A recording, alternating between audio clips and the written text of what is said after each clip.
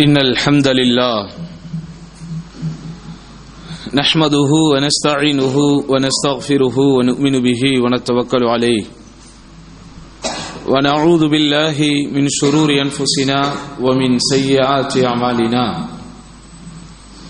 من يهده الله فلا مضل له ومن يضلله فلا هادي له فأشهد أن لا إله إلا الله وحده لا شريك له وأشهد أن محمدا عبده ورسوله أما بعد أرسله بالحق بشيرا ونذيرا وداعيا إلى الله بإذنه وسراجا منيرا اللهم صل على محمد وعلى آل محمد كما صليت على إبراهيم وعلى آل إبراهيم إنك حميد مجيد اللهم بارك على محمد وعلى آل محمد كما باركت على إبراهيم وعلى آل إبراهيم إنك حميد مجيد فأعوذ بالله من الشيطان الرجيم بسم الله الرحمن الرحيم يا أيها الناس اتقوا ربكم الذي خلقكم من نفس واحدة وخلق منها زوجها وبث منهما رجالا كثيرا ونساء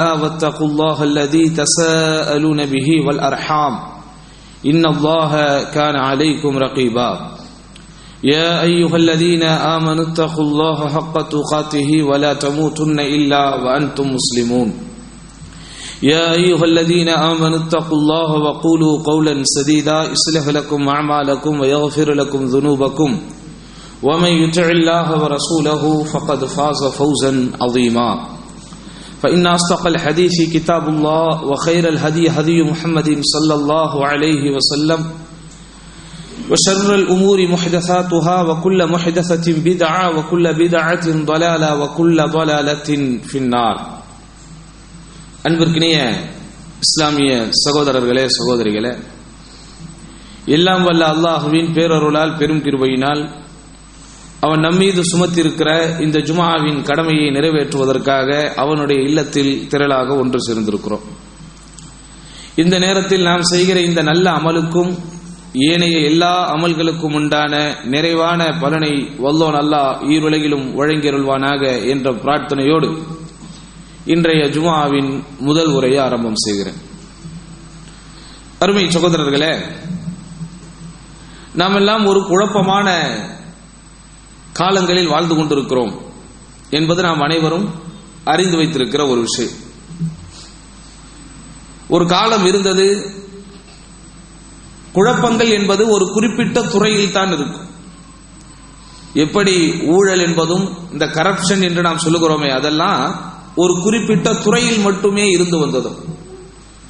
போலிகள், ஏமாற்றுதல், கலப்படம் செய்தல், இதெல்லாம் எல்லாத்திலையும் இருக்காது. அப்படியே ஒரு மாதிரி ஒரு சில இடங்கள்ல மட்டும் இருக்கு. ஆனால் இன்றைக்கு எல்லா இடங்களிலும் எல்லாமே பெருகிவிட்டது. உதாரணமாக சொல்ல வேண்டுமென்றால், கேன்சர் போன்ற இந்த புற்றுவியாதிகள் எல்லாம் ஒரு 20-25 வருடங்களுக்கு முன்பு யாருக்கோ ஒரு ஆளுக்கு, அதுவும் பெரும்பாலும் செல்வ செழிப்புள்ள பணக்கார குடும்பத்திலே உள்ளவர்களுக்கு அல்லது அரசியல்வாதிகளுக்கு தான் இப்படிப்பட்ட புற்றுநோய் இருப்பதெல்லாம் மக்களுக்கு தெரிய வந்துச்சு.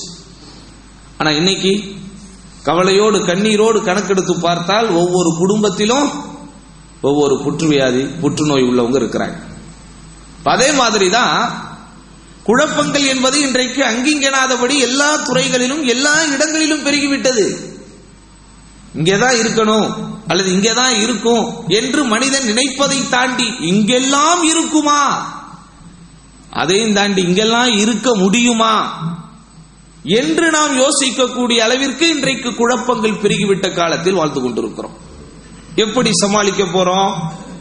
சமாளிப்பதற்கு என்ன மாதிரியான ஏற்பாடுகள் நம்மிடத்தில் இருக்கிறது? உங்களுடைய உடலை அரிக்கின்ற ஒன்று, உங்களுடைய உடலுக்கு வியாதியை தரக்கூடிய ஒன்று வரும் என்பது உங்களுக்கு முன்கூட்டியே தெரிந்தால் அந்த இடத்தின் பக்கம் போவீர்களா? அந்த இடத்தின் பக்கம் நெருங்குவோமா நாம்? இல்ல, அங்க போனா நம்முடைய உயிருக்கு ஆபத்து, அங்க போனா நம்முடைய ஆரோக்கியத்திற்கு ஆபத்து, அங்க போனா நம்முடைய பொருளாதாரத்திற்கு ஆபத்து, அங்க போனா நம்முடைய செல்வத்திற்கு ஆபத்து, அங்க போனா நம்முடைய செல்வாக்கிற்கு ஆபத்து, அங்க போனா நம்முடைய கண்ணியத்திற்கு ஆபத்து. போமா? சொந்தக்காரர்கள், உறவினர்கள், அவங்க வீட்டுக்கு போனா நமக்கு மரியாதை இருக்காதுன்னு தெரியும். அவங்க வீட்டுக்கு போனா நம்மள அவங்க கேவலப்படுத்துவாங்கன்னு தெரியும். அவங்க வீட்டுக்கு நம்ம போனா நம்முடைய மானத்தை வாங்குவார்கள்னு தெரியும். அங்க போவோமா? போக மாட்டோம். இப்போ சகோதரர்களே, அதே போன்றுதான் இன்றைக்கு எல்லா இடங்களிலும் குழப்பங்கள் பெருகிவிட்ட ஒரு கால சூழ்நிலையில் வாழ்ந்து கொண்டிருக்கிறோம். அது நம்முடைய உலக விஷயமாக இருந்தாலும் சரி, நம்முடைய பொருளாதார விஷயங்களாக இருந்தாலும் சரி, நம்முடைய குடும்ப சம்பந்தப்பட்ட விஷயங்களாக இருந்தாலும் சரி, எல்லாவற்றுக்கும் மேல் நம்முடைய மார்க்க சம்பந்தப்பட்ட விஷயங்களாக இருந்தாலும் சரி. எப்படி இருக்கிறோம்? இன்னைக்கு ஃபித்னாக்கள் பெருகிவிட்ட காலத்தில் இருக்கிறோம். குர்ஆன் நெடுகிலும் நீங்கள் படித்து பார்த்தால், புரட்டி பார்த்தால், ஒரே ஒரு விஷயத்தை தான் அல்லாஹ் சுப்ஹானஹு வ தஆலா கொலையை காட்டிலும் பெரிது என்று இரண்டு விதமாக குறிப்பிடுகிறார். அல் ஃபித்னத்து அக்பரு மினல் கத்ல் வல் ஃபித்னத்து அஷத்து மினல் கத்ல். குழப்பம் செய்வதென்பது கொலையை விட கொடியது, குழப்பம் செய்வதென்பது கொலையை விட பெரியது. அல்லாஹ் இப்படி ஒரு வார்த்தை அமைப்பில் திருமறை குர்ஆனில் அல்லாஹ் சுப்ஹானஹு வ தஆலா அச்சமூட்டி எச்சரிக்கை செய்வது இந்த ஒன்றே ஒன்றை பற்றித்தான். சகோதரர்களே, கவலைப்படணும். நம்ம கியாமத் நாள் நெருங்கும் போது, மறுமை நாள் நெருங்கும் போது குழப்பங்கள் பெருகும் என்று பெருமானார் ஸல்லல்லாஹு அலைஹி வஸல்லம் எதற்காக எச்சரிக்கை செய்தார்கள்? அந்த குழப்பத்திலே நாம் விழுந்து விடக்கூடாது என்பதற்காக. அந்த குழப்பத்திலே நாம் விழுந்தால் நம்முடைய மறுமையின் வாழ்க்கை கேள்விக்குறியாகிவிடும் என்பதற்காக. அந்த குழப்பத்திலே நாம் விழுந்தால் இறைவனுடைய அருளை விட்டும், இறைவனுடைய இரக்கத்தை விட்டும், இறைவனுடைய கிருபையை விட்டும் தூரமாகி விடுவோம் என்பதற்காக. மறுமையின் மன்றத்தில், அந்த பரலோக ராஜ்யத்தில், அந்த பூர்வ ஜென்ம பூமியில் அல்லாஹ்வுடைய அந்த கருணை பார்வை நம் மீது விழ வேண்டாமா? நபிகள் நாயகம் ஸல்லல்லாஹு அலைஹி வஸல்லம் அவர்களோடு நாம் ஒன்று கூட்டப்பட வேண்டாமா? நல்லோர்கள், இந்த மார்க்கத்திற்காக தியாகம் செய்தவர்கள், அந்த உத்தம முன்னோர்கள், அந்த சலஃபு சாலிஹ் என்று அறியப்பட்ட அந்த மனித புனிதர்களோடு நாம் மறுமையில் இருக்க வேண்டும் என்றால், நறுமை சகோதர சகோதரிகளே, குழப்பங்களிலிருந்து நீங்கள் பாதுகாக்கப்பட வேண்டும்.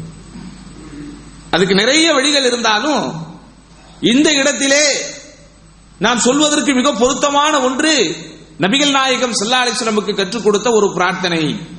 இன்னைக்கு ஜும்மால நம்ம இதை தெரிந்து கொள்வோம். உண்மையில் சகோதரர்களே, பிரார்த்தனை தான் வணக்கம் என்று பெருமானார் ஸல்லல்லாஹு அலைஹி வஸல்லம் சொல்லி இருக்கிறார்கள். பிரார்த்தனை தான் நம்முடைய வாழ்க்கையை பாதுகாக்கும் கேடயம் என்பதை நாம் புரிந்து கொள்ள வேண்டும். பிரார்த்தனையை தாண்டிய, பிரார்த்தனையை மீறிய எந்த சக்தியும் இந்த உலகத்திலே இல்லை. அப்படிப்பட்ட ஒரு துஆவை ரசூலுல்லாஹி ஸல்லல்லாஹு அலைஹி வஸல்லம் நமக்கு சொல்லிக் கொடுத்திருக்கிறார்கள். அந்த பிரார்த்தனையினுடைய கருத்துக்களை நாம் உள்வாங்கினால், அந்த பிரார்த்தனையினுடைய அர்த்த புஷ்டிகளை நாம் கொஞ்சம் புரிந்து கொண்டால், எந்த அளவிற்கு நபிகள் நாயகம் ஸல்லல்லாஹு அலைஹி வஸல்லம் சிறப்பான ஒரு செய்தியை நமக்கு சொல்லிவிட்டு போயிருக்கிறார்கள் என்பதை நாம் நன்றாக புரிந்து கொள்ள முடியும். சகோதரர்களே, நபிகள் நாயகம் ஸல்லல்லாஹு அலைஹி வஸல்லம் அவர்கள் சொன்னார்கள் அற்புதமான அந்த பிரார்த்தனையிலே, அல்லாஹும்ம அஸ்லிஹ் லி தீனி அல்லதி ஹுவ இஸ்மத்து அம்ரி வ அஸ்லிஹ் லி துன்யாய அல்லதி ஃபீஹா மஆஷி வ அஸ்லிஹ் லி ஆখিরাতি அல்லதி ஃபீஹா மஆதி வஜ்அலில் ஹயாத ஜியாதத்தன் லி மின் குல்லி கைர் வஜ்அலில் மௌத ராஹத்தன் லி மின் குல்லி ஷர். ஐந்தே 5 விஷயங்கள். நண்பு சகோதரர்களே, கவனமாக உள்வாங்குங்கள். 5 விஷயங்களுக்காக நபிகள் நாயகம் ஸல்லல்லாஹு அலைஹி வஸல்லம் அல்லாஹ்விடத்தில் பிரத்யேகமாக பிரார்த்தனை செய்திருக்கிறார்கள். அந்த பிரார்த்தனையை நாம் அதிகம் செய்யும்படி தம் தோழர்கள் மூலமாக கட்டளையிட்டிருக்கிறார்கள். பிரார்த்தனையினுடைய அர்த்தம் என்ன? இந்த பிரார்த்தனையினுடைய துவக்க வார்த்தை என்ன? அல்லாஹும்ம அஸ்லிஹ் லி தீனி, யா அல்லாஹ் என்னுடைய மார்க்கத்தை எனக்கு சீராக்கித்தா. மார்க்கம்ங்கிறதே சீரானது தானே, மார்க்கம் என்பதே தூய்மையானது தானே, மார்க்கம் என்பதே புனிதமானது தானே. அந்த மார்க்கத்தை எனக்கு நீ சீராக்கித்தா என்று அல்லாஹ்வின் தூதர் ஸல்லல்லாஹு அலைஹி வஸல்லம் கேட்கிறார்கள் என்றால் என்ன அர்த்தம்? அந்த மார்க்கத்தை பாழ்படுத்துகிற பல காரியங்கள் உங்களை சுற்றி இருக்கிறது என்று அர்த்தம். அப்படிதானே? அந்த மார்க்கத்தை பாழ்படுத்துகிற, அந்த மார்க்கத்தை அந்த சீரான பாதையில் இருந்து திசை திருப்பி செல்லுகிற ஏகப்பட்ட விஷயங்களை உங்களை சுற்றி இருக்கிறது. அது நீங்கள் சார்ந்திருக்கிற இயக்கமாக இருக்கலாம், அது உங்களுக்கு வழிகாட்டுகிற மார்க்கறிஞர் என்கிற போர்வையில் இருப்பவர்களாக இருக்கலாம், அது உங்களோடு நெருங்கி பழகக்கூடிய நண்பர்களாக இருக்கலாம், அது உங்களுடைய குடும்ப சூழலாக இருக்கலாம், அது உங்களுடைய மனோபாவமாக இருக்கலாம், அல்லது உங்களுடைய மன இச்சையாக இருக்கலாம், உங்களுடைய பேராசையாக இருக்கலாம், எல்லாமே இருக்கலாம். மார்க்கத்தை பாழ்படுத்துகிற பல விஷயங்கள் நம்மை சுற்றி இருக்கிறது. நீங்கள் கையில் வைத்திருக்கிற காசு பணம் கூட அவ்வப்போது உங்களுடைய மார்க்கத்தின் புனிதத்தன்மையை உரசி பார்க்கும். ஹலாலாகத்தான் இந்த காசை நீ வைத்திருக்கிறாயா, ஹலாலாகத்தான் இந்த காசை நீ சேர்த்திருக்கிறாயா, ஹலாலாகத்தான் இந்த காசை சேர்க்க வேண்டும் என்கிற எண்ணம் உன்னுடைய உள்ளத்திலே உதித்திருக்கிறதா? எல்லாத்தையும் இந்த காசை என்ன செய்யும்? கணக்கு போட்டு பார்க்கும். பிள்ளைகள் சில நேரங்களில் மார்க்கத்தை பாழ்படுத்தக்கூடிய ரூபங்களாக எழுந்து நிற்பார்கள். ஆம், அந்த பிள்ளைகளுடைய நலவாழ்விற்காக, அந்த பிள்ளைகளுடைய வள வாழ்விற்காக, அந்த பிள்ளைகளுடைய வசதியான வாழ்க்கைக்காக மார்க்கத்தை நீங்கள் அடகு வைக்கிறீர்களா? மார்க்கத்தை தாண்டிய ஒரு சந்தோஷத்தை, ஒரு சுகத்தை உங்கள் வீட்டு பிள்ளைகளுக்கு நீங்கள் தருகிறீர்களா? அஸ்லிஹ் லி தீனி, யா அல்லாஹ் என்னுடைய மார்க்கத்தை எனக்கு நீ சீர்படுத்தி கொடு யா அல்லாஹ். மார்க்கம் இல்லாதவைகள் எல்லாம் மார்க்கம் என்று காட்டக்கூடிய காலத்திலே வாழ்ந்து கொண்டிருக்கிறோம். மார்க்கமாக இருப்பவைகளை மார்க்கம் அல்லாத ஒரு சூழலில் காட்டக்கூடிய காலத்திலும் வாழ்ந்து கொண்டிருக்கிறோம். அப்படிதானே? நபிகள் நாயகம் ஸல்லல்லாஹு அலைஹி வஸல்லம் மீது நாம் வைத்திருக்கக்கூடிய நேசத்திற்கு அளவுகோல் பெருமானார் ஸல்லல்லாஹு அலைஹி வஸல்லம் வருடாவருடம் பிறந்த தினம் எடுப்பதா? நிச்சயமாக இல்லை, நிச்சயமாக இல்லை. அல்லாஹ்வுடைய பாதையில் கொல்லப்பட்டோ, அல்லாஹ்வுடைய மார்க்கத்திற்காக தியாகம் செய்தோ, அல்லாஹ்வுடைய மார்க்கத்தை அடுத்த மக்களுக்கு எத்தி வைத்தோ, மிக பெரும் தியாகச்சீலர்களாக, இறைவனின் நேசர்களாக இந்த உலகத்திலே வாழ்ந்து மறைந்தவர்கள் மீது நாங்கள் நேசம் கொள்கிறோம், பாசம் வைத்திருக்கிறோம், அவர்கள் மீது எங்களுக்கு ஒரு மரியாதை இருக்கிறது, நல்லெண்ணம் இருக்கிறது என்பதை வெளிப்படுத்துவதற்குண்டான கருவி, அளவுகோல், உபகரணம் அவர்கள் பேரில் தர்காக்கள் கட்டுவதா? கபர்களை விசேஷமான முறையிலே சென்று போய் தரிசிப்பதா? அந்த கபர்களை அலங்கரிப்பதா? ஒவ்வொரு வருடமும் உருஸ் என்கிற ஒரு போர்வையிலே, ஒரு பேரிலே அவர்களுக்காக விழா எடுப்பதா? சத்தியமாக இல்லை. ஆனா இன்னைக்கு என்ன காட்டப்பட்டு கொண்டிருக்கிறது? இன்னைக்கு எப்படி காட்டப்பட்டு கொண்டிருக்கிறது? அப்போ மார்க்கத்தை பாழ்படுத்துகிற விஷயங்கள், மார்க்கத்தை பாழ்படுத்தக்கூடிய நாகப்பாம்புகள், மார்க்கத்தை பாழ்படுத்தக்கூடிய விஷச்செடிகள் இன்றைக்கு பல ரூபங்களில் முளைத்து நிற்கிறது.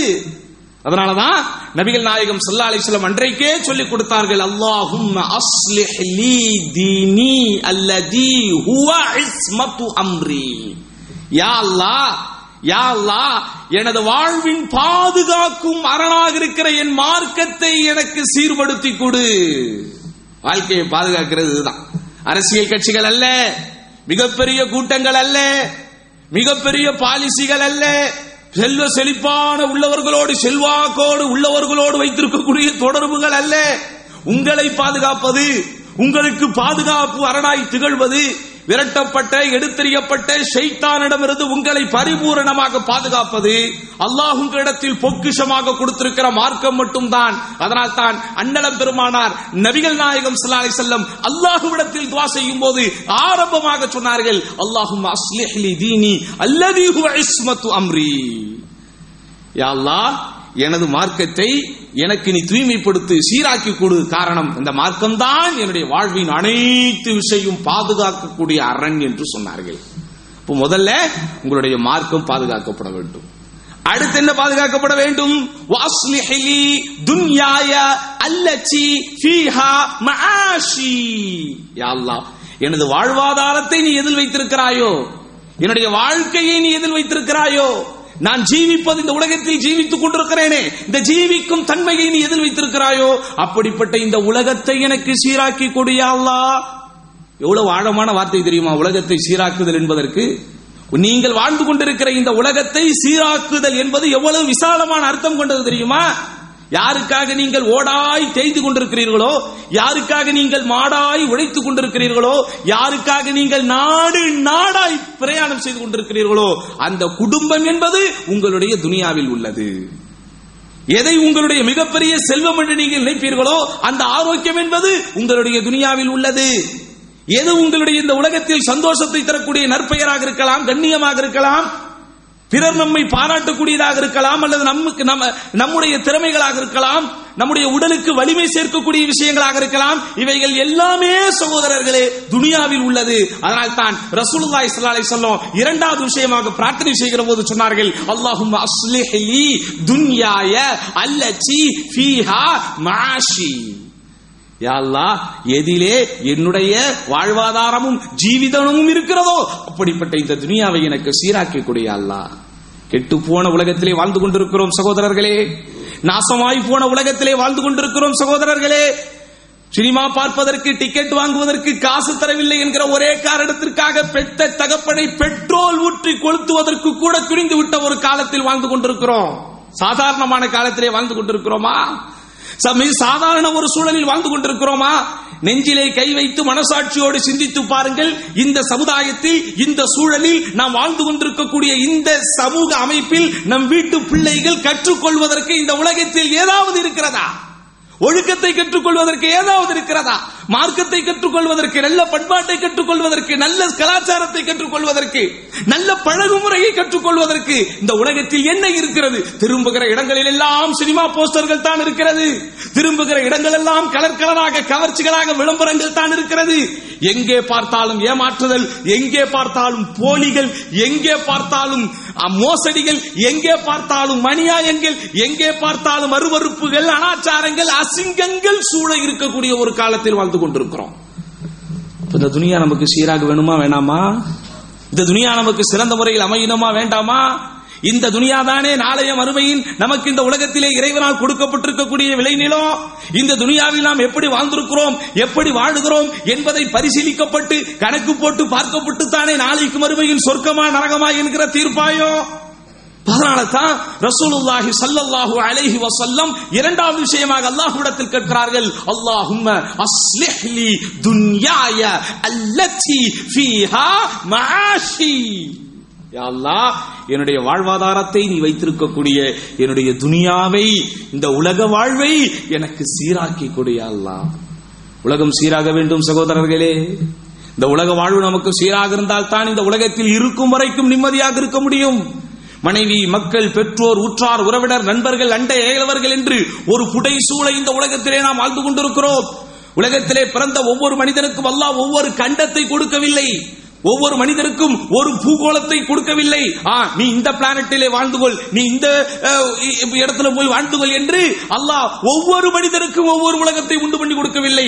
ஒரே உலகத்தை தான் கொடுத்திருக்கிறான். ஒட்டுமொத்த மக்களும் தான் அங்கே வாழ்ந்தாக வேண்டும். உங்களை போன்றே எல்லோரும் இந்த உலகத்திலே இருக்க மாட்டார்கள். உங்களுக்கு நியாயம் என்று புலப்படும் பல விஷயங்கள் பிறருக்கு அநியாயமாக தோன்றும். உங்களுக்கு நாகரிகமாக தெரியக்கூடிய நிறைய விஷயங்கள் பலருக்கு அநாகரிகமாக தோன்றும். நீங்கள் எதையெல்லாம் கெட்ட விஷயங்கள் என்று நினைப்பீர்களோ அது பலருக்கு நல்ல விஷயங்களாக தெரியும். நீங்கள் நல்ல விஷயங்களாக பார்க்கிற பல விஷயங்கள் பலருக்கு கெட்ட விஷயங்களாகத்தான் புரியும். எப்படி நீங்க சமாதானமா இந்த உலகத்தில் வாழ முடியும்? எப்படி நீங்கள் இந்த உலகத்திலே சந்தோஷமாக வாழ்ந்துவிட முடியும்? உலகத்தின் தட்பவெட்ப சூழ்நிலை ஒரே மாதிரி இருக்கிறதா? உலகத்தின் கால அமைப்பு ஒரே மாதிரி இருக்கிறதா? உலகத்தின் சாலைகள் ஒரே மாதிரி இருக்கிறதா? ஒவ்வொரு மனிதன் கட்டக்கூடிய வீடுகள், இல்லங்கள் ஒரே மாதிரி இருக்கிறதா? அல்லது இந்த பாழாய் போன மனிதர்களின் உள்ளங்கள் ஒரே மாதிரி இருக்கிறதா? எல்லாமே மாறி மாறி தான் இருக்கு. அப்ப நம்ம எப்படி கரெக்டா வாழ முடியும் என்றால் அல்லாஹ் நமக்கு சீராக்கி தர வேண்டும். அல்லாஹ் நமக்கு அதை சமாதானமாக்கி தர வேண்டும்.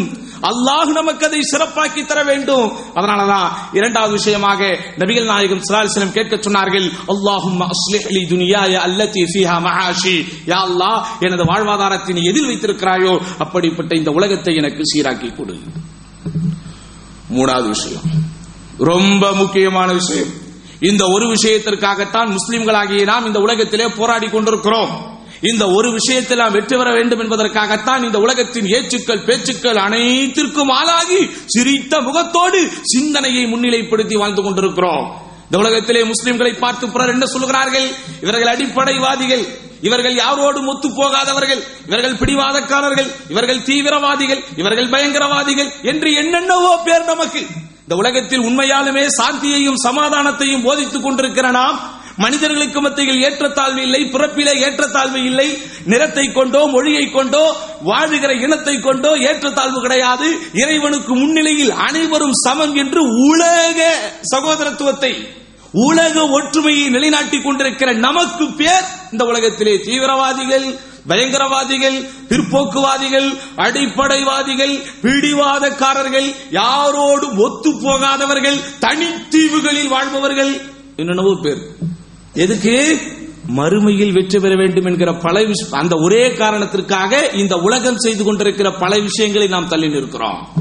ஜனவரி 1 என்று வந்துவிட்டால், புத்தாண்டு என்று வந்துவிட்டால் உலகமே ஒன்றாக சேர்ந்து கேளிக்கைகளிலே மூழ்கி கொண்டிருக்கிறார்கள், களியாட்டங்களிலே மூழ்கி கொண்டிருக்கிறார்கள். எவ்வளவு பெரிய மோசமான ஒரு காலகட்டத்திலே வாழ்ந்து கொண்டிருக்கிறோம்.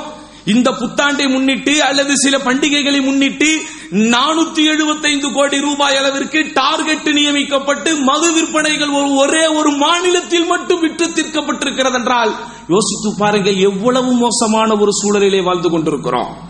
475 கோடி ரூபாய் ஒரு குறிப்பிட்ட பண்டிகையை முன்னிட்டு ஒரே ஒரு மாநிலத்தில் மட்டும் விற்று தீர்த்திருக்கிறது என்று சொன்னால் அஸ்தக்ஃபிருல்லாஹ் அல்-அஸீம். அல்லாஹ் நம் அனைவரையும் காப்பாற்ற வேண்டும். எவ்வளவு மோசமான ஒரு காலத்தில் வாழ்ந்து கொண்டிருக்கிறோம்.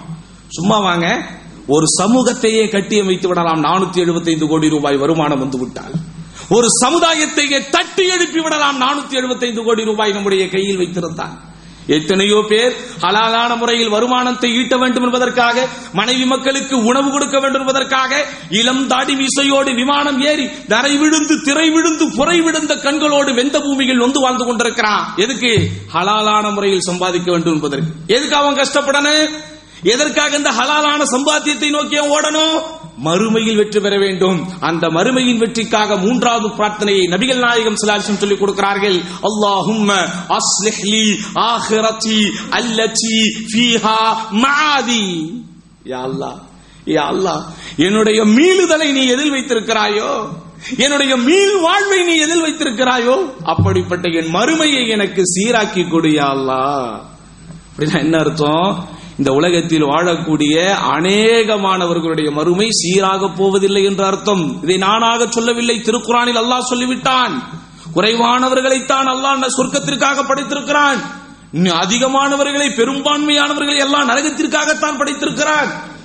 நரகத்தை பார்த்து அல்லாஹ் கேள்வியே கேட்பானாம், ஹலிம் தலதி, நரகமே நீ நிரம்பி விட்டாயா, நரகமே நீ நிரம்பி விட்டாயா, ஹல்மின் மஸீத், ஹல்மின் மஸீத்.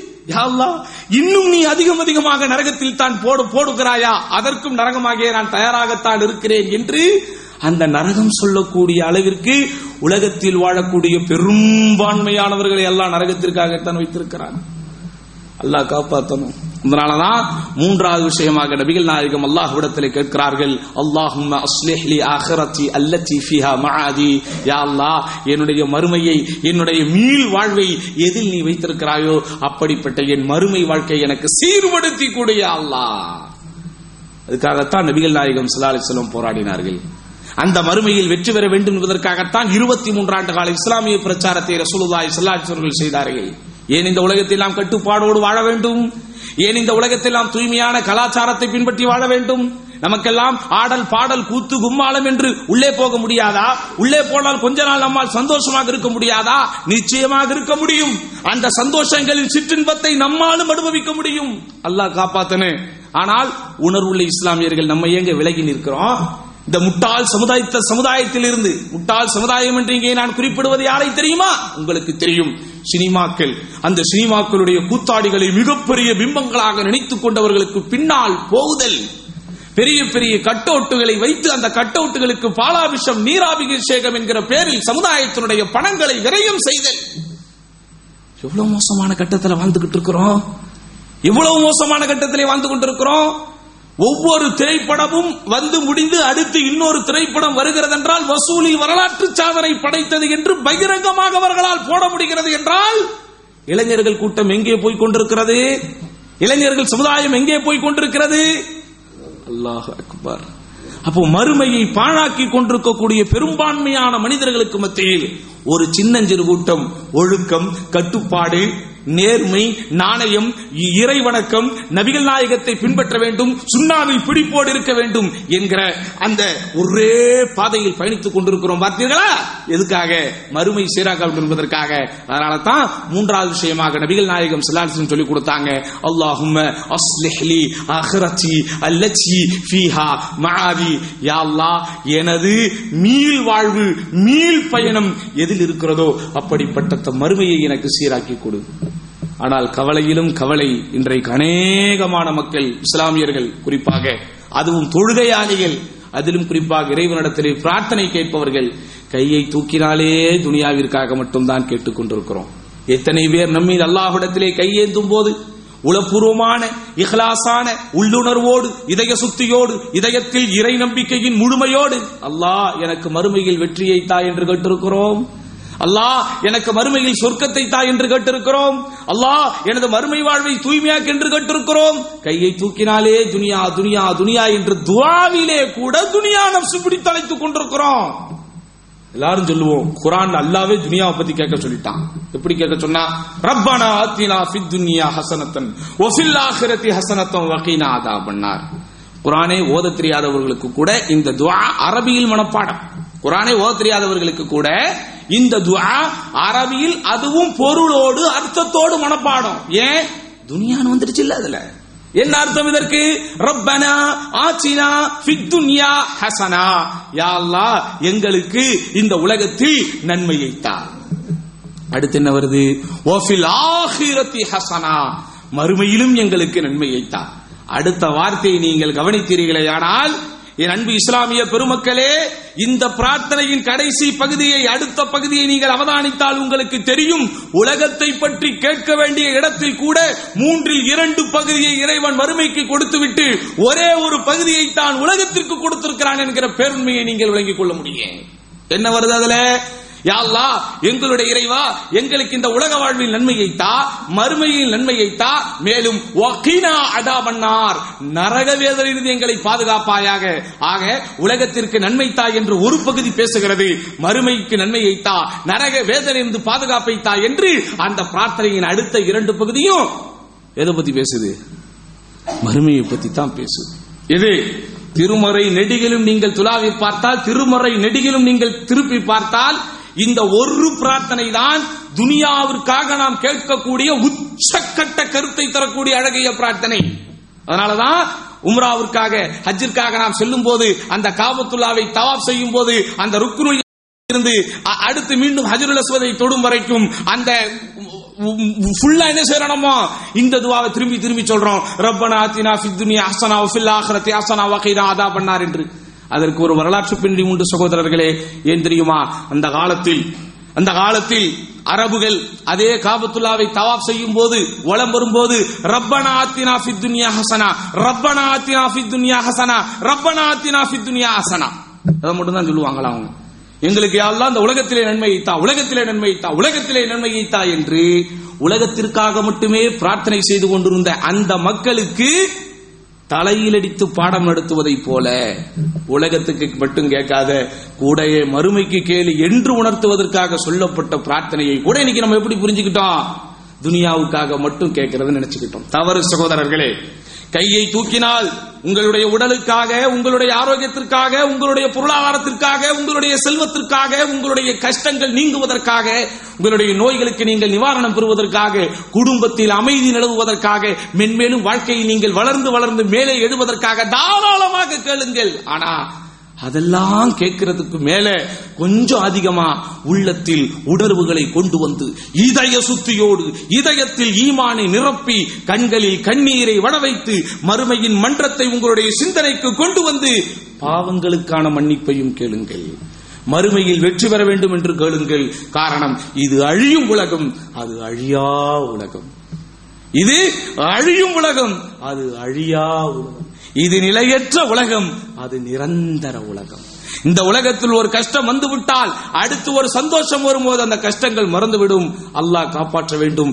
மறுமையில் ஒரு கஷ்டம் என்று நிர்மாணிக்கப்பட்டு விட்டால் சகோதரர்களே, யாராலும் அந்த கஷ்டத்துக்காக நம்மளால என்ன செய்ய முடியாது, உதவி செய்ய முடியாது என்பதற்காகத்தான் நபிகள் நாயகம் ஸல்லல்லாஹு அலைஹி வஸல்லம் இந்த பிரார்த்தனையில் 3வது இடத்திலே சொல்லுகிறார்கள், அல்லாஹும்ம அஸ்லிஹ் லி ஆகிரதி அல்லதி ஃபீஹா மஆதி. எனது இறைவா, எனது மீள் பயணம் எதில் இருக்கிறதோ, என்னுடைய மீண்டும் நான் செல்லுதல் எதில் இருக்கிறதோ அப்படிப்பட்ட இந்த மறுமையை எனக்கு நீ சீராக்கி கொடு. அடுத்து வஜ்அலில் ஹயாத ஜியாதத்தன் லீ மின் குல்லி கைர். யா அல்லாஹ், இந்த உலகத்தில் எனக்கு நீ ஹயாத் என்று ஒன்றை கொடுத்திருக்கிறாயே, வாழ்க்கையை கொடுத்திருக்கிறாயே, அந்த வாழ்க்கையில் அனைத்து நன்மைகளிலும் எனக்கு பரக்கத்தை தா. அதான் எனக்கு வேணும். இன்னைக்கு நமக்கு என்னங்க வேணும்? இன்னைக்கு எதுக்காக போராடிக்கிட்டு இருக்கிறோம்? இன்றைக்கு எந்த ஒன்று கிடைப்பதற்காக சகோதரர்களை அள்ளும் பெயரும் அயராமல் பாடுபட்டுக் கொண்டிருக்கிறோம். எப்படியெல்லாம் இன்றைக்கு சில பேர் உழைக்கிறார்கள் யோசித்து பாருங்கள். சாதாரணமாகவா இன்றைக்கு உழைக்கிறார்கள்? அதிகாலையில் எந்த நேரத்தில் ஒரு மனிதன் உறக்கத்தின் உச்சிக்கு போகுவானோ, 2 மணிக்கு 3 மணிக்கு, அந்த நேரத்திலே கூட பல பேர் குளித்து தன்னை தூய்மைப்படுத்திக் கொண்டு பணிகளுக்காக போகிறார்கள். உங்களுக்கு எல்லாம் தெரியும், இந்த ட்ரெயின் சர்வீஸ் குறிப்பாக சென்னையில் வாழ்கிற நமக்கு நல்லா தெரியும். இந்த பக்கம் இந்த தாம்பரம், செங்கல்பட்டு அது வரைக்கும் கூட பாருங்க, அல்லது அந்த சென்ட்ரல் இருந்து போகக்கூடிய அரக்கோணம், ஜோலார்பேட்டை அது வரைக்கும் கூட பாருங்க. காலையில் வரக்கூடிய ரயில்கள் சகோதரர்களே 5 மணிக்கு ஒரு குறிப்பிட்ட ஸ்டேஷனுக்கு வரும். ட்ரெயின் ஃபுல்லா தான் வரும். அப்படின்னா 4 மணிக்கு அவன் அவனுடைய இடத்துல ஏறி இருக்கணும். 4 மணிக்கு அவன் அந்த ஸ்டேஷன்ல ஏறி இருக்கிறான்னா எத்தனை மணிக்கு அவன் வீட்டுல இருந்து ரெடி ஆகி கிளம்பி வந்திருக்கணும்? எப்படியெல்லாம் இன்றைக்கு உழைத்துக் கொண்டிருக்கிறார்கள். கொஞ்சம் பொருளாதாரத்தை சேர்ப்பதற்கு, அடுத்தவனிடத்திலே கையேந்தி கடன் வாங்கி தன்னுடைய கண்ணியத்தை இழக்காமல் சுயமரியாதையோடு வாழ்வதற்கு, தன் மனைவி, தன் மக்கள், தன் வீடு, தன் குடும்பம் என்று அவன் சொந்த காலில் நிற்பதற்கு, அவன் சொந்த வருமானத்தை அவன் ஈட்டுவதற்கு எவ்வளவு கஷ்டப்பட்டுக் கொண்டிருக்கிறார்கள். அப்போ இவைகளிலெல்லாம் ஒரு பரக்கத்து இருந்தால் தானே மனிதனுடைய வாழ்வு சுபிட்சமாக இருக்கும். இதிலெல்லாம் ஒரு அபிவிருத்தி இருந்தால் தானே ஒரு இஸ்லாமியனது வாழ்வு மகிழ்ச்சியாக இருக்கும். அதனால தான் நபிகள் நாயகம் ஸல்லல்லாஹு அலைஹி வஸல்லம் 4ஆம் இடத்தை இந்த வாழ்க்கைக்காக கொடுக்கிறார்கள். எப்படி? அல்லாஹும்ம இஜ்அலில் ஹயாத்த வஜ்அலில் ஹயாத்த ஜியாதத்தன் லீ ஃபீ குல்லி கைர். யா அல்லாஹ், எதெல்லாம் நன்மைகளாக இருக்கிறதோ அந்த அனைத்து நன்மைகளிலும் எனக்கு அதிகத்தை தாயா அல்லாஹ். எப்ப கேட்கணும்? இத 4ஆவது இடத்துக்கு வந்து கேட்கணும். கேட்கிறது தப்பு இல்ல. கேட்கிறது தப்புனா ரசூலுல்லாஹ் கேட்டிருக்க மாட்டாங்களே, நம்மளை கேட்கும்படி சொல்லி இருக்க மாட்டார்களே. நபிகள் நாயகம் ஸல்லல்லாஹு அலைஹி வஸல்லம் அதிகம் கேட்ட பிரார்த்தனைகளில் ஒன்று இது. நம்மை அதிகம் கேட்க சொல்லி தூண்டிய பிரார்த்தனைகளில் ஒன்று இது. அப்ப எதெல்லாம் நமக்கு நன்மைகள் இந்த உலகத்திலே? நம்முடைய உணவு நன்மைதான், நாம் உடுத்துகிற உடை நன்மைதான், மனைவி மக்கள் என்று நாம் அனுபவிக்கக்கூடிய ஆனந்தம் நன்மைதான், சமூகத்தில் நமக்கு கிடைக்கக்கூடிய செல்வாக்கு சொல்வாக்கு நன்மைதான். அதிலெல்லாம் யா அல்லாஹ் ஜியாதத்தன் நன்மையை தான். இதிலே எதிர்மறையான இன்னொரு விஷயம் இருக்கிறது. என்ன விஷயம்? நன்மையில் எனக்கு அதிகத்தை தா என்றால் என்னுடைய வாழ்வில் தீமை என்று ஒன்று இருக்கிறது. அந்த தீமையில நான் என்ன செஞ்சுக்கிட்டு இருக்க கூடாது? டெவலப் ஆகிக்கிட்டே போக கூடாது. ஆனா இன்னைக்கு மனிதர்களுடைய வாழ்க்கை எப்படி இருக்கு? நன்மையில அப்படியே ரிவர்ஸ்ல வர்றான், தீமையில அப்படியே அப்கிரேட் ஆகிட்டே போறான். அப்படிதானங்க? அப்படிதானே? ஒரு காலத்திலே சினிமா பைத்தியம் என்பது எப்படி இருந்தது? இன்றைக்கு எப்படி இருக்கிறது? மது அருந்துபவர்களுடைய எண்ணிக்கை எப்படி இருந்தது? இன்றைக்கு எப்படி இருக்கிறது? ஆண் பெண் கலப்பு என்கிற விஷயத்தில் கால சமுதாயம் எப்படி இருந்தது? இன்றைக்கு எப்படி இருக்கிறது? ஆடை குறைப்பு விஷயத்திலே சமுதாயம் எப்படி இருந்தது? இன்றைக்கு எப்படி இருக்கிறது? புத்தாண்டு கொண்டாட்டங்கள் போன்றவைகள் வந்தால் ஒரு காலம் சமுதாயத்திலே எப்படி இருந்தது? சும்மா அந்த 10ஆம் கிளாஸ் படிக்கிற பையன், 12ஆம் கிளாஸ் படிக்கிற பையன் இவெல்லாம் ஒண்ணு சேர்ந்து ஒரு ரோட்ல அப்படி சும்மா ஒரு கோலமாவை போட்டு ஹாப்பி நியூ இயர் வருக இவ்வளவுதான் பண்ணிக்கிட்டு இருந்தான். இன்னைக்கு என்ன நடக்குது? சென்னை, பெங்களூர் போன்ற பெருநகரங்களில் நிம்மதியா வாழ முடியுதா? குறிப்பாக கடற்கரைகள் சாந்தமாக சமாதானமாக இருக்கிறதா? அட, கடற்கரைக்கு மனிதன் வருவதே அமைதியை எதிர்பார்த்துத்தான். வீட்டில் இருக்கிற ஆர்ப்பரிப்பை தாங்க முடியாது, அங்க இருக்கிற ஆர்ப்பரிப்பை அனுபவிக்கலான்ட்டு தான் பல பேர் என்ன செய்யறான்? வீட்டில் இருக்கக்கூடிய ஆர்ப்பரிப்புகளை, அலைகளின் பெருக்கத்தை மறக்கடிப்பதற்காக அப்படி ஒரு ரியலான ஒரு அலைகளை பார்க்க வரான். அங்க போற நம்ம சந்தோஷத்துக்கு உலைகளை வைத்துக் கொண்டிருக்கிறான் இன்றைய இளைஞன். அப்ப இன்னைக்கு சமுதாயத்தில் என்ன நடக்குது? நன்மைகளின் எண்ணிக்கை குறைந்து கொண்டிருக்கிறது, தீமைகளின் எண்ணிக்கை அதிகரித்துக் கொண்டே இருக்கிறது. கள்ள தொடர்புகள் எப்படி இருந்தது ஒரு காலத்திலே? சமுதாயத்தில் எங்கிட்டாவது கேள்விப்படுவோம். அதுவும் இஸ்லாமிய சமுதாயத்தில் அந்த வாடையே தெரியாமல் இருந்தது. கண்ணாடி போன்று என் சமுதாய மக்கள் பாதுகாக்கப்பட்டுக் கொண்டிருந்தார்கள். இரும்பு மாதிரி இருந்தார்கள் என்னுடைய சமுதாய மக்கள். இன்னைக்கு கவலையோடு நம்ம சிந்திக்கணும் சகோதரர்களே. அதனாலதான் நபிகள் நாயகம் ஸல்லல்லாஹு அலைஹி வஸல்லம் கேட்க சொன்னாங்க, வஜ்அலில் ஹயாத்த ஜியாதத்தன் லீ ஃபீ குல்லி கைர். யா அல்லாஹ், அனைத்து விதமான நன்மைகளிலும் எனக்கு அதிகத்தை தா. அப்ப இதுக்கு எதிர்மறையான அர்த்தம் என்ன? அனைத்து விதமான தீமைகளிலிருந்தும் நான் விலகி இருக்க வேண்டும். இறுதியாக 5ஆம் பகுதியாக நபிகள் நாயகம் ஸல்லல்லாஹு அலைஹி வஸல்லம் கேட்டாங்க, வஜ்அலில் மௌத ராஹத்தன் லீ மின் குல்லி ஷர். அனைத்து விதமான தீமையிலிருந்தும், அனைத்து விதமான தீமைகளிலிருந்தும் ஓய்வு பெற்ற நிலையில் என்னுடைய மரணத்தை நீ அமைத்து விடியா அல்லாஹ். அப்படின்னா என்ன அர்த்தம்? மரணம் வரும்போது சகோதரா நீ தூய்மையாகத்தான் மரணிக்க வேண்டும் என்ற அர்த்தம். அதனாலதான் ஒவ்வொரு உரையிலும் உங்களுக்கு நினைவூட்டப்படுகிறது, வலா தமூதுன்ன இல்லா வ அன்தும் முஸ்லிமூன். முஸ்லிம்களாகவே என்று நீங்கள் மரணித்து விடாதீர்கள். எப்படி வாழ்றோங்கிறது முக்கியம், ஆனா அதை விட முக்கியம் எப்படி மரணிக்கிறோம் என்றுதான். அதனாலதான் ஒரு மனிதனுடைய கடைசி நிலையை வைத்துத்தான் அவனுடைய கணக்கீடுகள் எங்கே எழுதப்படும் என்று சொன்னார்கள் பெருமானார் ஸல்லல்லாஹு அலைஹி வஸல்லம்.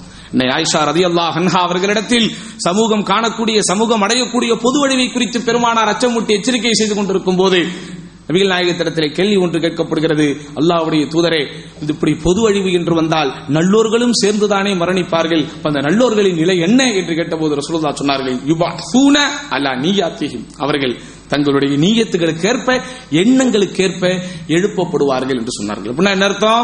மரணிக்கும் போது ஒரு மனிதனிடத்தில் எப்படிப்பட்ட அகீதா, எப்படிப்பட்ட கொள்கை இருந்ததோ அந்த கொள்கையின்படிதான் அவன் எழுப்பப்படுவான். இன்றைக்கு சமூகத்திலே பார்த்து கொண்டிருக்கிறோம், வீரதீரத்தோடு கொள்கை பேசியவர்கள் பல பேர் இன்றைக்கு எங்க போனாங்க, என்ன ஆனாங்கன்னே தெரியல.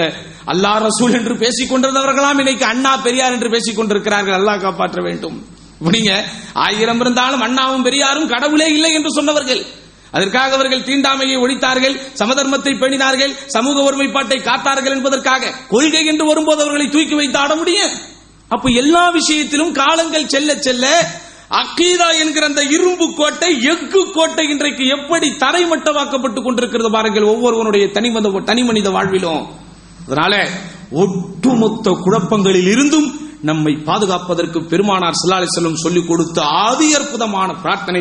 ஒவ்வொரு இஸ்லாமிய சகோதரனும் சகோதரியும் இந்த பிரார்த்தனையை மனப்பாடம் செய்யுங்கள், அதனுடைய அர்த்தங்களை உள்வாங்குங்கள். அதனுடைய கருத்துக்களுக்கேற்ப நம்முடைய வாழ்க்கையை நாம் நடத்தினால் நிச்சயம் இந்த உலகத்திலும் நாம் தான் வெற்றி பெற்றவர்கள், மறுமையிலும் நாம் தான் வெற்றி பெறக்கூடியவர்கள். அப்படிப்பட்ட வெற்றியாளர்கள் கூட்டத்தில் வல்ல ரஹ்மான் நம் அனைவரையும் ஆக்கியருள்வானாக. யா அல்லாஹ், எதை நாங்கள் சொல்கிறோமோ, எதை நாங்கள் கேட்கிறோமோ அதன்படி வாழ்கிற பாக்கியத்தை எங்கள் அனைவருக்கும் நீ தந்தருள்வாயாக என்று வேண்டி இந்த ஜும்ஆவின் முதல் உரையை நிறைவு செய்கிறேன். அகூலு கௌலி ஹாதா வஸ்தக்ஃபிருல்லாஹ லீ வலக்கும் வஸ்தஃபீஹி அன்னி வஅன்கும் வஸ்தக்ஃபிரூஹு இன்னஹு ஹுவல் கஃபூருர் ரஹீம். அல்ஹம்துலில்லாஹி ரப்பில் ஆலமீன் வஸ்ஸலாத்து வஸ்ஸலாமு அலா அஷ்ரஃபில் அன்பியாஇ வல் முர்ஸலீன் وعلى آله وصحبه ومن تبعهم بإحسان إلى يوم الدين. فأعوذ بالله من الشيطان الرجيم. بسم الله الرحمن الرحيم. وما آتاكم الرسول فخذوه وما نهاكم عنه فانتهوا. அன்பிற்கினிய அருமை சகோதர சகோதரிகளே, இந்த ஜும்ஆவின் முதல் உரையில் ஒட்டுமொத்த குழப்பங்களிலிருந்தும் நாம் பாதுகாப்பு பெறுவதற்கு நபிகள் நாயகம் ஸல்லல்லாஹு அலைஹி வஸல்லம் அவர்கள் போதித்த, கற்றுக் கொடுத்த அதி அற்புதமான அதிமருந்தான அந்த ஒரு அற்புதமான ஒரு பிரார்த்தனையை பார்த்தோம். இந்த பிரார்த்தனை இன்ஷா அல்லாஹ் நம்முடைய நோட்டீஸ் போர்டுகளில் எழுதி ஒட்டப்படும் அர்த்தத்தோடு அதை அனைத்து சகோதரர்களும் தொழ வருபவர்கள் குறிப்பாக அந்த பிரார்த்தனை மீண்டும் மீண்டும் படித்து இன்ஷா அல்லாஹ் மனப்பாடம் செய்து கொள்ளுங்கள். பிரார்த்தனை என்பது நபிகள் நாயகம் ஸல்லல்லாஹு அலைஹி வஸல்லம் வணக்க வழிபாட்டிற்கு வரைவிலக்கணம் சொல்லும் போதே பிரார்த்தனை தான் சொன்னார்கள். துஆஉ ஹுவல் இபாதா, பிரார்த்தனை தான் வணக்கம். நாங்க பிரார்த்தனையும் வணக்கம்னு சொல்லல, பிரார்த்தனை தான் வணக்கம். அப்ப தொழுகையாக இருந்தாலும் நோன்பாக இருந்தாலும் அவைகள் அனைத்தையும் ஒருங்கிணைக்கிற, அவைகள் அனைத்தையும் ஒரு கொடியின் கீழ் கொண்டு வருகிற ஒரே சக்தி இந்த பிரார்த்தனைக்கு இருக்கிறது. அதனாலதான் அல்லாஹ் சுப்ஹானஹு வ தஆலா அவனிடத்தில் பிரார்த்தனை செய்பவர்களை அவன் நேசிக்கிறான், அவனிடத்திலே பிரார்த்தனை செய்யாதவர்கள் மீது அவன் கோபப்படுகிறான். ஆக உங்களுடைய மார்க்கம் உங்களுடைய உயிரை விட மேலானது. அதனால் தான் இந்த மார்க்கத்திற்காக நபிகள் நாயகம் ஸல்லல்லாஹு அலைஹி வஸல்லம் முதல்ல பிரார்த்தனை சொன்னாங்க. அதனால் நம்முடைய தீன், நம்முடைய துனியா, நம்முடைய மறுமை, இந்த உலகத்தினுடைய வாழ்க்கை, நம்முடைய மரணம், இந்த 5 விஷயங்களுக்காக பெருமானார் ஸல்லல்லாஹு அலைஹி வஸல்லம் அவர்கள் கேட்க சொன்ன அந்த பிரார்த்தனையை மீண்டும் மீண்டும் கேட்டு இந்த குழப்பமான சூழலிலிருந்து நம்மை நாம் பாதுகாத்துக் கொள்வோம்.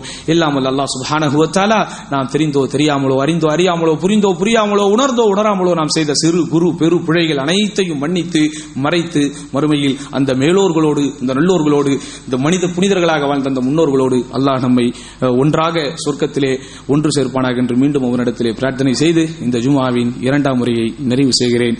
إن الله يأمر بالعدل والإحسان وإيتاء ذي القربى وينهى عن الفحشاء والمنكر والبغي يعظكم لعلكم تذكرون ولذكر الله أكبر والله يعلم ما تصنعون.